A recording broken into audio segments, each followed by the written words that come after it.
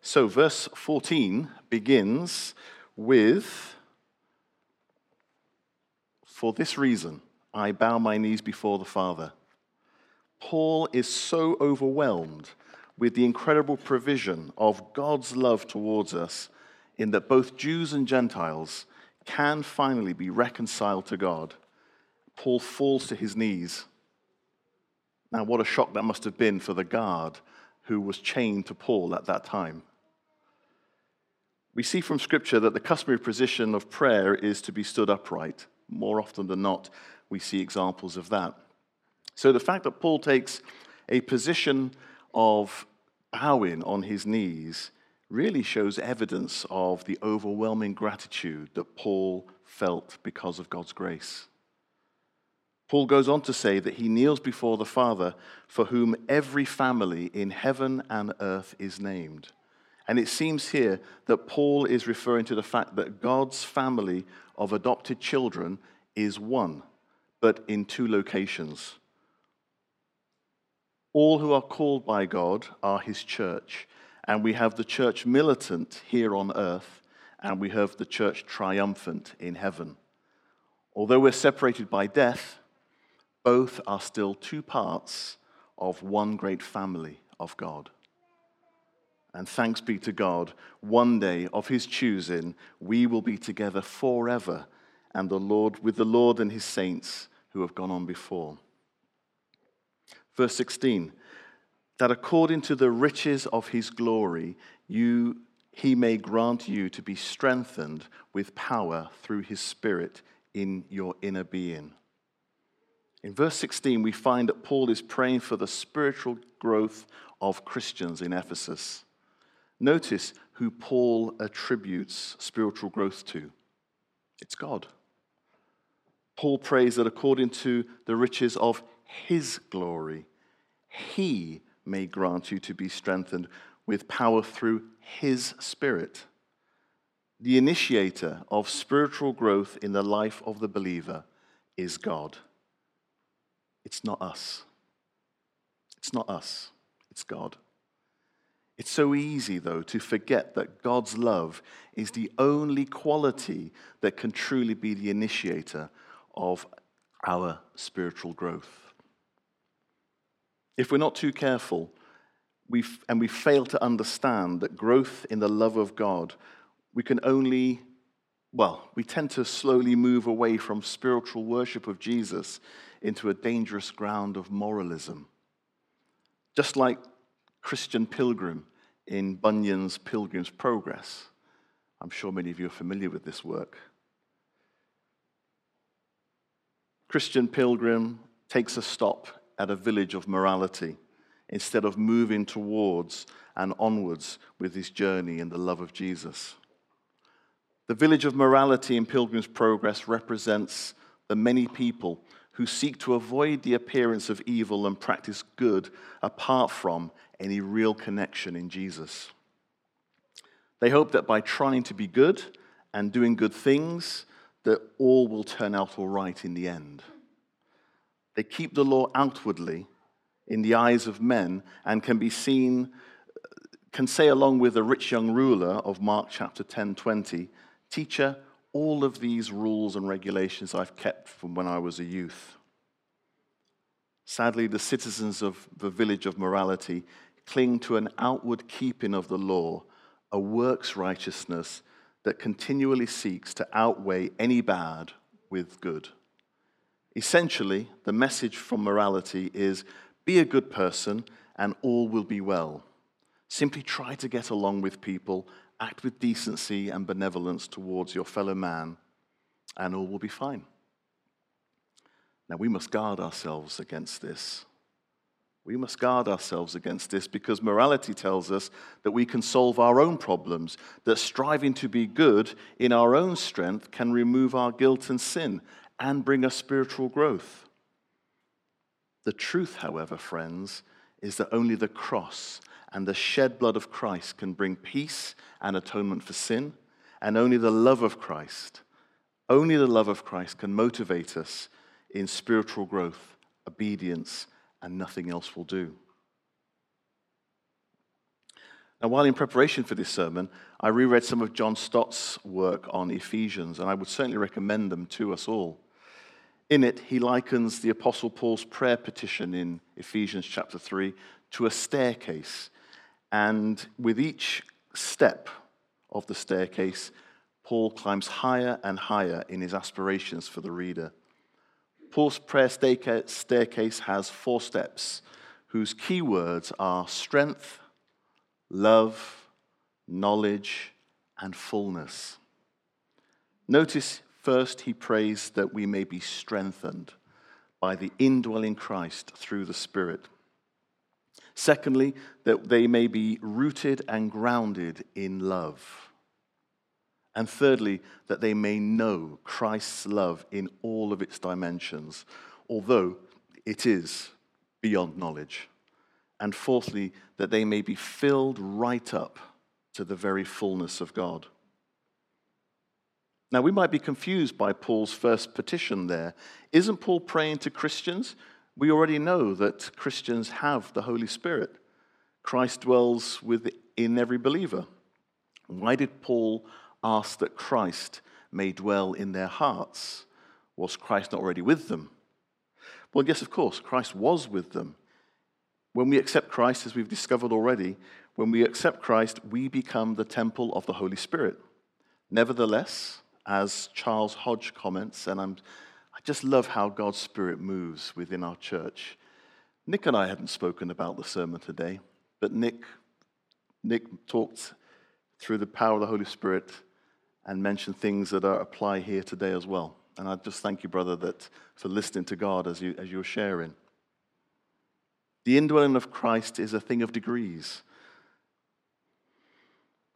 The inward spirit and the strengthening of the Holy Spirit is a thing of degrees. The Ephesians had the Holy Spirit living within them, but here Paul is praying that they are strengthened by the power of the Holy Spirit. Now, Nicky Gumbel, he of Alpha and Holy Brain Trinity Brompton, you may know, has an excellent illustration of the power of the Holy Spirit, which, if you'll permit me, I'll share with you. And Phil, I think you'll appreciate this. It involves a central heating boiler. The pilot light is on all the time. If not, call Phil. The pilot light is on. But the boiler isn't giving out heat and power with just the pilot light on. But when the boiler is fired up and active and doing what it's actually designed to do, suddenly it's filled with power and it springs to life. But sadly, too many times as Christians, we settle for only the pilot light of the Holy Spirit in our lives. When people are filled with the Holy Spirit, they literally fire on all cylinders. And when we look at that, and when we look at individuals who are in that situation, we see a difference. We see it manifest in the way they live their lives, the way they glorify God and honor God, when they are literally no longer a pilot-like Christian, but firing as the boiler was intended to. And God wants our lives to be full of the Holy Spirit. God wants our lives to be lives that can be a joy and a glory to Him. So how do we get this strength? How do we get this strength to live as God wants us to? Well, the Holy Spirit. We get this power and strength from the Holy Spirit. The same Holy Spirit that raised Christ from the dead. The same Holy Spirit that empowered Paul's ministry. The same Holy Spirit that equips us to serve in our communities. It's available to all of us through prayer. Rather, He is available to all of us through prayer. And if we want the power that the Holy Spirit provides and to live for Jesus, we need to make prayer a greater priority. When we pray, we will experience God's renovating power within us. Now, in this passage, Paul here is praying that the Ephesians, if you will move from being pilot-like Christians to being Christians that are filled with power, to function as God wills, to live lives of faith and glory to God. Now, the result of such infilling of God's Spirit in our lives is that Christ will dwell in our hearts. Now, the Greek word used here is katekio, which means to settle down and to inhabit. It refers to a permanent as opposed to a temporary residence. Christ abiding in the believer's heart here in verse 17 is seen by Paul as being a permanent arrangement. It's not meant to be a temporary one.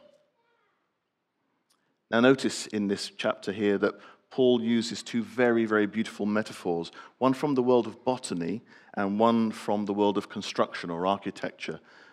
He uses the terms rooted and grounded. Rooted and grounded. This double emphasis really serves to highlight just how connected Paul wants us to be in the love that only God can provide. We are to be rooted in the love of God. Rooted in the love of God. Love is the soil in which we need to grow. We need to be daily drawing up from the love that God offers us and being nourished by it. Likewise, the love of God needs to be our foundation. Everything that we do has to be built on this love, because it's the only foundation that will last for eternity, the love of Christ. Deep roots, firm foundations. Deep roots and firm foundations in God's love are the only true way for us to be able to grow in Christ. The only way for us to grow as Christ intends, and the only way for us to be able to live with each other and in our communities as God wants. If we want to grow spiritually, we must continually contemplate God's deep love for us. As we grow in that understanding, our lives will begin to reflect the moral character of God.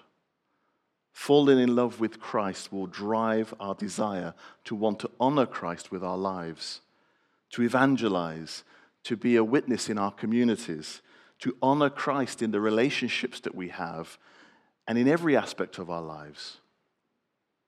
As Christians, we are a new humanity. And we are brothers and sisters in Christ who love God our Father and love each other. Or at least we should do. We need the power of Christ indwelling in us to enable us to love each other the way that Christ loved us. And that is something only the Holy Spirit can provide to us if we are prepared to receive him in. Verse 18.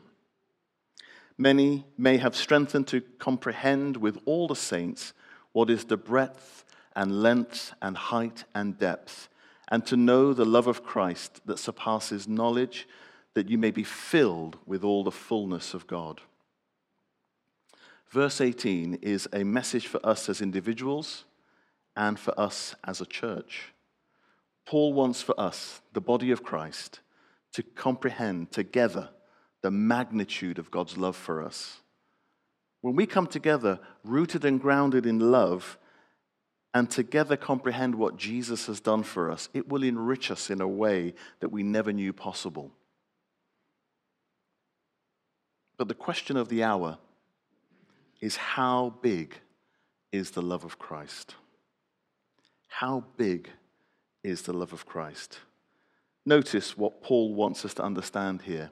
He says, comprehend with all the saints. That's us collectively together. Comprehend with all the saints what is the breadth and length and height and depth, and to know the love of Christ that surpasses knowledge. Paul wants us to comprehend together the multidimensional nature of Christ's love for us. Now, this is such wonderful news. The word comprehend comes from the Greek word katalamvano, which means to lay hold of so as to make one's own. And know, in this passage, comes from the Greek word ginosko, which means to know especially through personal experience. So Ephesians chapter 3, verse 18 and 19, these two words combined together refer to more than just understanding Christ's love intellectually. They refer to us knowing his love experientially. How big is the love of Christ? Well, Paul refers to 4 dimensions: width, length, depth, and height. And all of this can be attributed and seen in the love of Christ, a love that passes all knowledge. Width. Jesus' love is wide enough to include all people, irrespective of a person's country, culture, or color. Christ's love is not partial towards any particular ethnicity or people. He died for all people, including you and me. Length. Christ's love reached back to eternity past when he was planning his relationships with you and with me before he created the universe. His love also reaches to eternity future when we will be with him in heaven, free from sin, free from shame, free from Satan. Friends, it doesn't matter how far you have gone from him. Jesus' love is so long enough to reach you and to welcome you and to come home with him. Depth. The love of Christ is deep enough to rescue us from the depths of sin and shame and save us from eternal punishment which we deserve. In our former lives, you may have considered yourself like the Apostle Paul to be chief of sinners. But this does not change Jesus' love for you. Romans 5 tells us that Christ died for us when we were still his ungodly enemies. And if Christ gave his best when we were at our worst, how much more will he give us now that we are God's beloved children? Height. Jesus' love is high enough to sit us next to him in the heavenly places, far above all of his opponents, including the devil and his followers. Ephesians chapter 2, verse 2 tells us that before we were saved, we were under the power and authority of Satan and this world system. But now we are seated next to Jesus in a position of power and victory, far above all the enemies of God. Therefore, we can live victoriously for Jesus because of him. We are winners, not because of what we've done, but because of what he has done. Romans chapter 37 tells us we are more than conquerors through him who loved us. The love of Christ. The love of Christ. Jesus' love leads us to victory. Jesus' love leads us to victory so that God can be glorified forever and ever. Friends, we may know of Jesus' love intellectually, but do we have a heart experiential knowledge that will fill our souls? So to recap, the love of Christ has breadth enough to include you and me and people of all nations.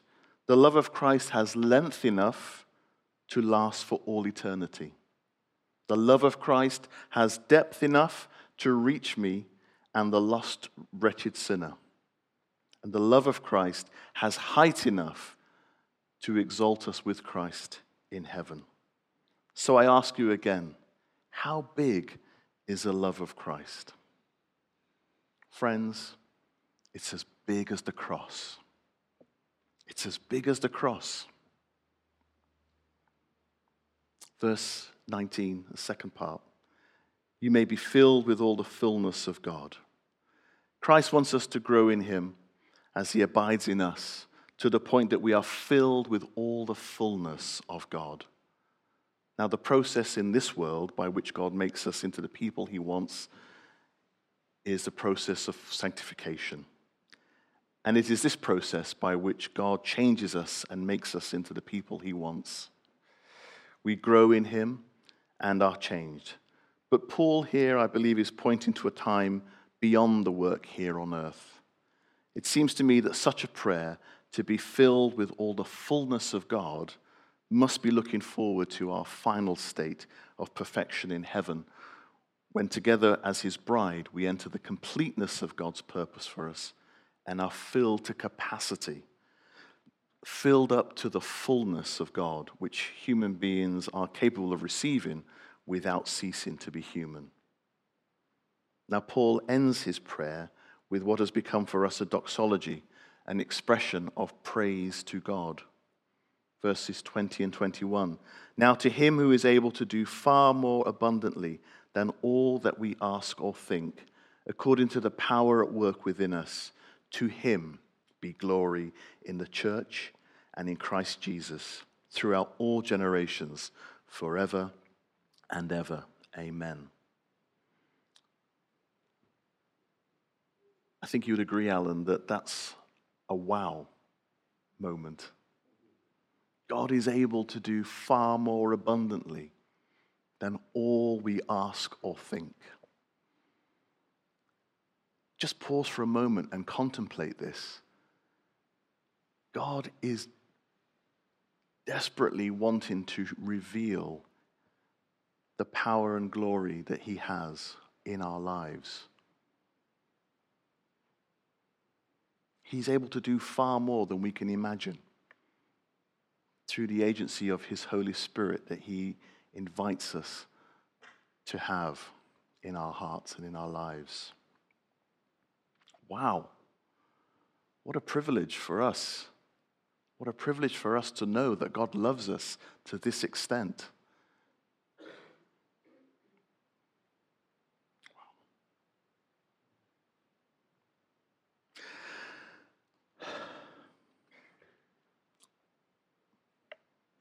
If we look carefully in this doxology, we will see three things emerge from this doxology. The first we see is the sovereignty of God. God in his sovereignty may choose to do whatever he wills. Our limited thinking, we kind of want God to act in a certain way, but because God is sovereign and God is limitless, he acts in whatever way he knows he needs to and wants to. What he can do for us far exceeds anything we can dream or imagine, much less ask for. God's sovereignty means that our prayers can be answered far beyond even what we ask. Second, we see the omnipotence of God. God manifests his great power in a range of ways, and most obviously, perhaps, he manifested it when he created the world and the universe. But he also used his omnipotence to bring Jews and Gentiles together and to form them into the dwelling place of God's Spirit. Us. We can be the dwelling place for God's Holy Spirit. And finally, we see the glory of God. The power God has a purpose, and that is namely to bring glory to him. Everything that God has done, everything that God will ever do, is an echo of his glory forever. And as we see and acknowledge God's work in the world and in the church, in our hearts and in our lives, and we respond in praise and worship, giving glory to God, may this be our delight both now and forevermore. Amen. Let's pray.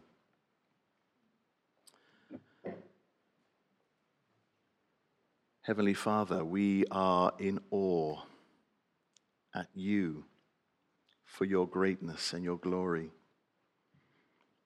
We are in awe of you, Lord, because you loved us from the foundations of the earth. You wanted us to have a relationship with you. You gave us your Son to be the perfect sacrifice to reconcile us with you. And you give us, Lord, your Holy Spirit so that we can live for you.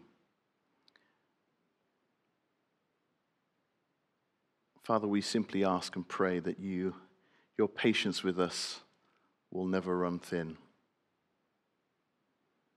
Father, we recognize we need your Holy Spirit living fully within our hearts and minds So, Father, we simply ask and pray that you will take away every obstacle, every hindrance to that we will be filled to capacity, that our lives will reflect your love, that we'll be grounded and rooted in your love, and that people will see us wherever we may go and recognize there is something different about us. We pray, Lord, for your outpouring of your Holy Spirit on this church. We pray, Lord, so that we will have love one towards another, that there will be genuine fellowship and love, and that the world will see this and want to taste and see that you are good. Father, equip us, Lord, with all that we need to serve you, we pray. In your holy, precious name. Amen.